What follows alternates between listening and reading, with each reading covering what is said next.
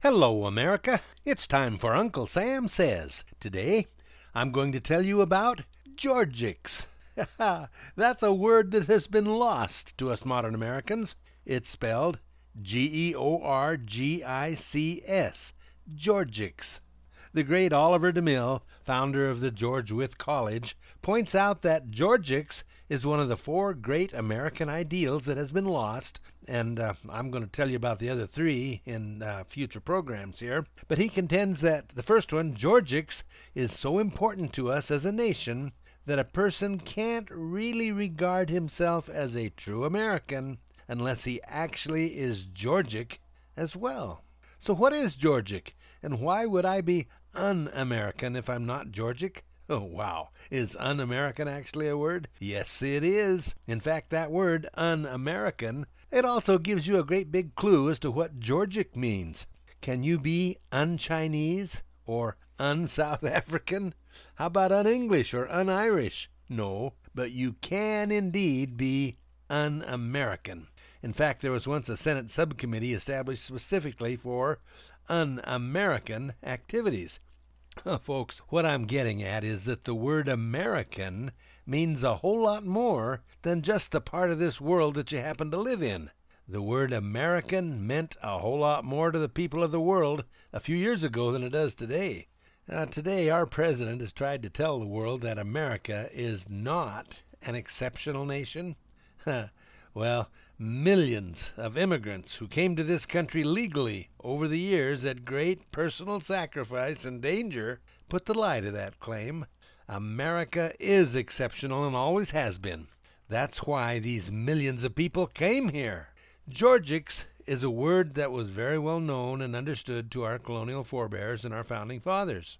The roots of the word come from the classical Greek and meant to work the land. Work the land. But to our founding fathers, it simply meant ownership. To the world, all Americans were Georgic. They were owners rather than serfs or slaves or servants or employees. In fact, when the nation was first born, fully 90% of the New England states were land and business owners. Ownership. When someone from another country saw an American, they associated the very word with that person being an owner. People from the rest of the world couldn't be owners. That was very special.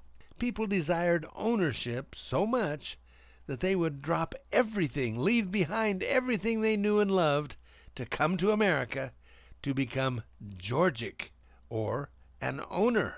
Oliver DeMille is a great hero of mine. He's one of the founders of the Restoring America movement. His George Wythe College graduates, they're genuine statesmen. And that's the only institution of higher learning in the United States that is designed specifically to graduate statesmen. So what is a statesman? Keep listening. George Wythe was a signer of the Declaration of Independence and a mentor of many of our founding fathers, including Thomas Jefferson. The George Wythe College gives its students a genuine classical education as opposed to the cookie-cutter employee type of education that is standard in America. Oliver DeMille likes to say, why study this modern, dumbed-down math when you can go directly to Pythagoras or Euclid or the other great thinkers and learn right from the source? To me, that makes a lot of sense. Why spin your wheels trying to figure out Reaganomics or Keynesian or trickle-down economics when you can go right to Adam Smith and his great work, The Wealth of Nations? That 5-volume epic work explaining capitalism was first published in 1776, and all the members of the Constitutional Convention were fully aware of it. That book was used to identify and codify modern American capitalism economics. This is the capitalism that had enough power to build the nation that has created more wealth than all other nations in the world combined. Now, how do you improve on an economic system like that? Yeah, let's study that one. The Wealth of Nations. We don't need to change our economy. We just need to learn how to unleash it again. Our strength lies in our history. It is true that America has been maligned and accused of all sorts of evil things, and some of it's even true. There are bad apples in every barrel. But America is not bad. Just how do you suppose we got to become the breadbasket of the world? What motivated the United States to give more in charity than all other nations combined? We are a good people. Our strength lies in our history. Now more than ever, we have got to understand that we cannot restore America. We can't restore anything. We can't restore America unless we know how it was in the beginning. Now, the word Georgics is just part of what America was like in the beginning. We were owners. We had an ownership mentality. Americans were not employees. Oh, yes, of course, we had employees, but that was not the goal. A typical employee was actually called an apprentice, and the goal was still to become an owner. You might be a farmer, a merchant, a shop owner, or a gunsmith. You were an owner. You were Georgic. Now, this concept of ownership is such a major part of America that even when the IRS was created, along with that progressive income tax, the tax code was divided into 2 tax codes. Did you know that? Yepper. We still have 2 tax codes. One is for the employee class, and one is for the owner class. Did you know that? It's absolutely true. As a business owner, you get tax advantages that employees never do. As a business owner, you can deduct almost every expense, even your rent or mortgage payments.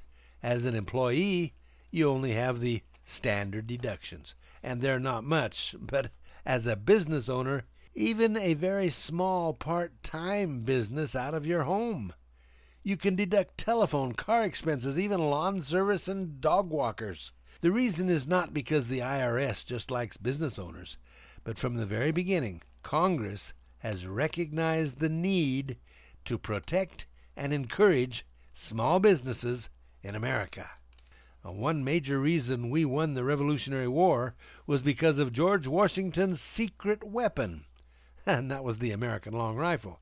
It was so extraordinary because, unlike the English infantryman's musket, the Brown Bess they called it, the American long rifle had riflings, or grooves, inside the barrel. It actually hit what you aimed at. The Brown Bess was a huge musket and had a smooth bore. It did not shoot straight, but with a 75 caliber.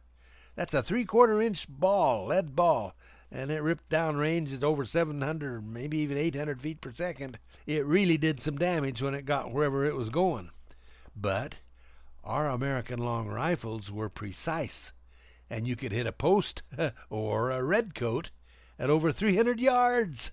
Although it was only 50 caliber or a half-inch ball, it was far more fearsome weapon because of its accuracy.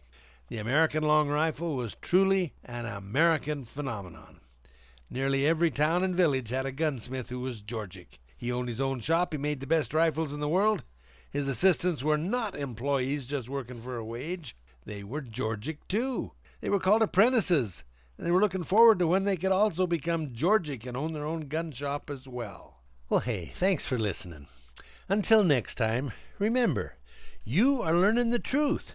Tell your friends, speak with boldness, and keep your powder dry.